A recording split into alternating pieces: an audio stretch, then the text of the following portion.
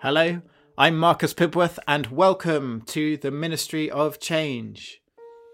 And today on the Ministry of Change podcast, it's going to be a little bit different. I'm not going to be sharing a conversation, but instead I'm going to be sharing a short autobiographical story that I prepared a few months ago. That's what I do. I'm a storyteller and I tell stories from my own life and other stories. I like to tell wonder tales, fairy tales, folk tales as well. But one of the things I do is take or create autobiographical stories and look for sort of the gift in a particular experience. I think it's really important to share stories. As humans, that's what we do. We share stories. And I think when it comes to sort of mental health, well-being, I think it's really important to share stories, because when we keep an experience inside of ourselves, keep it as our own story buried away inside, it starts to encompass us and take over. But something beautiful and magical happens when we share our stories. They re-enter the sea of human experience and they become powerful healing tools, not just for ourselves as a sharer, but also for listeners. People listening to it can hear their own experiences in other people's stories, and it's a really strong tool in helping people to feel less alone, and also showing that there's no one way that we should be living our lives. And I think that is also a really powerful message.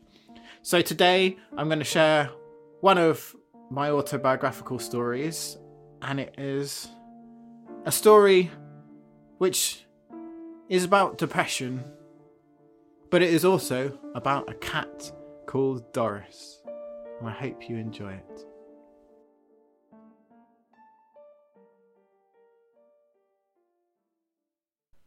The rain mixed with my tears as it fell down my face. As I sat there on that park bench in Edinburgh, nothing seemed to make sense. About an hour earlier, I'd rushed home to have a conversation on Skype with my girlfriend of nearly 6 years. I was going to visit her in Spain the next week, so naturally I was very excited. But as soon as I got on that call, I knew that it was not going to be the call that I had anticipated. I cried, I begged, I pleaded, I reasoned. At one point I even proposed. But nothing I did was going to change what was happening. I had been dumped. I'd already lost faith in the master's course I was studying and any notions of a career that may have gone with that. This relationship had been the only thing helping me maintain the resemblance of being a fully functioning human being, and now that too was gone. I didn't know what to do. I sat there all night on that park bench, methodically working my way through a packet of rolling tobacco, until, after what seemed like an eternity, the first rays of light started shining through the grey clouds on what was going to be another bleak, wet Edinburgh morning. Somehow I made it through the rest of my course and finished my degree, fueled mostly by alcohol and sleeping pills. But when I was done, I knew I had to get out of the city. And so, with a heavy heart, I made the decision to move back into the spare room of my parents' house. It was only going to be for a week or two while I found my feet. There I was, 25, single, unemployed, and living at my parents' house. This was not how life was supposed to be. I was sitting on the edge of a precipice, staring out into the abyss. Right now, the precipice was a sofa in the garden room of my parents' house, a room at the back of the house that looked out over the garden that was rarely used, apart from in the summer, in those few weeks when the English weather was being a little bit less English. And the abyss, well, the abyss, that was my future. I cried a lot those days. I didn't know what to do. I was lost. Some days I'd surf the internet and apply for jobs that I didn't want, mainly to show my parents, or more likely myself, that I was being proactive. But I didn't feel proactive. I felt empty. I felt hollow. I felt ashamed. But one day, my mum came home, and in her hands she held this tiny little kitten. It was sick and frail. She had seen it crawling through the wet grass at the edge of the road on her way home, so she had stopped the car and picked it up. We took it to the vet, who said to take it home but warned us that it was unlikely it would survive the night. So we took it home and placed it in blankets in the garden room. That night was a long night, but in the morning we walked through the corridor with trepidation to the garden room. We opened the door, and the kitten was still alive. Frail and sickly, yes, but still alive. We named her Doris, in keeping with the family tradition of cats with human names. Martin had recently passed away, so Doris was a welcome addition to the family. From that day on, I passed the hours feeding and playing with Doris as she went from being sick to making her first few frail, wobbly steps across the tiles of the garden room, exploring with curiosity this new world. I still felt empty. I argued with my parents a lot at that time. I tried as hard as possible not to go out the house to meet people, because I knew as soon as I left the garden room I'd be met by horrible questions such as, "How are you? What are you up to at the moment? Where are you living right now?" All questions that I felt too ashamed to answer. All questions that confirmed that I was a failure. But back with Doris, things were different. She didn't ask me questions. She didn't have lots of useful bits of advice to bestow upon me.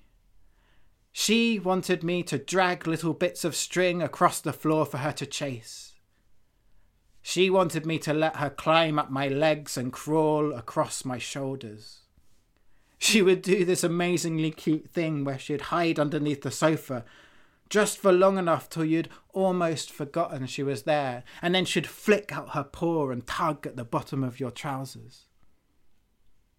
She made my heart melt. She made me smile at a time where I'd forgotten how to smile. With Doris, life became a little bit more bearable. I would cry less. Some days I didn't even cry at all. In what seemed like the blink of an eye, Doris grew into this big, strong cat, a great big black ball of fluff, prowling like a mountain lion. But she was one of those cats that you knew that if you dipped her into a bowl of water, she would wither away to almost nothing. She developed a friendly and laid-back personality, that sort of nonchalant, I don't give a shit character that only cats can get away with. Doris is still alive, and now she lives with my sister and her family. And whenever I go and visit them, and I see my little niece bounding across the garden with poor Doris passively swinging under her arm, I catch Doris's eye, and we share a moment. Those few weeks at my parents' house ended up being nearly 9 months. In that time, both Doris and I went through a dramatic transformation. Together we found our feet again, and with it found a new strength to go out into the world. It would be many, many years before words like depression and anxiety entered my vocabulary. There would be many more times of torment, therapy sessions, moments of uncertainty. But In the time Doris and I had spent together in the garden room, something deep down had been ignited. And when we both left that room together for the final time, I through the door and Doris through the cat flap, I realised something. They say that cats have 9 lives. But in those months that Doris and I spent together in the garden room of my parents' house, she had taught me something. She had taught me that humans have 9 lives too.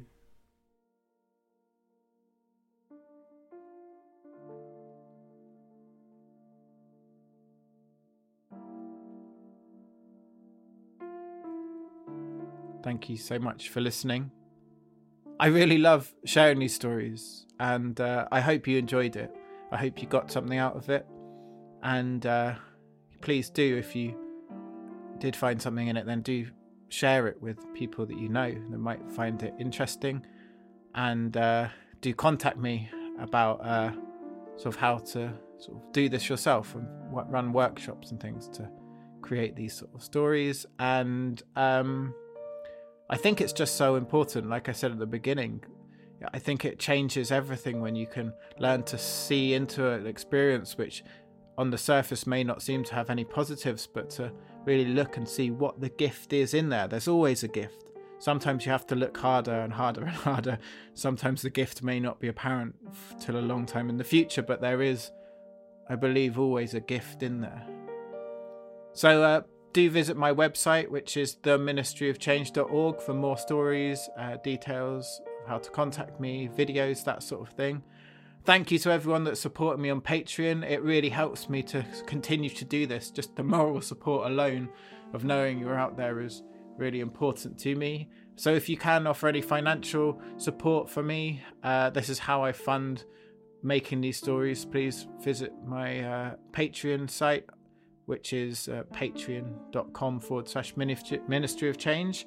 And as I've said on the other recordings I've done recently, I've just started using the platform Anchor, and I noticed on there you can actually directly from that app record voice messages to me.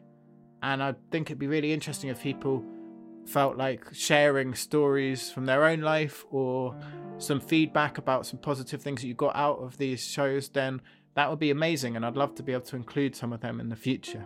So that's something to think about. But please do share this with your friends. Feel free to get in contact with me, and thank you so much for listening, and I will be back soon. Goodbye.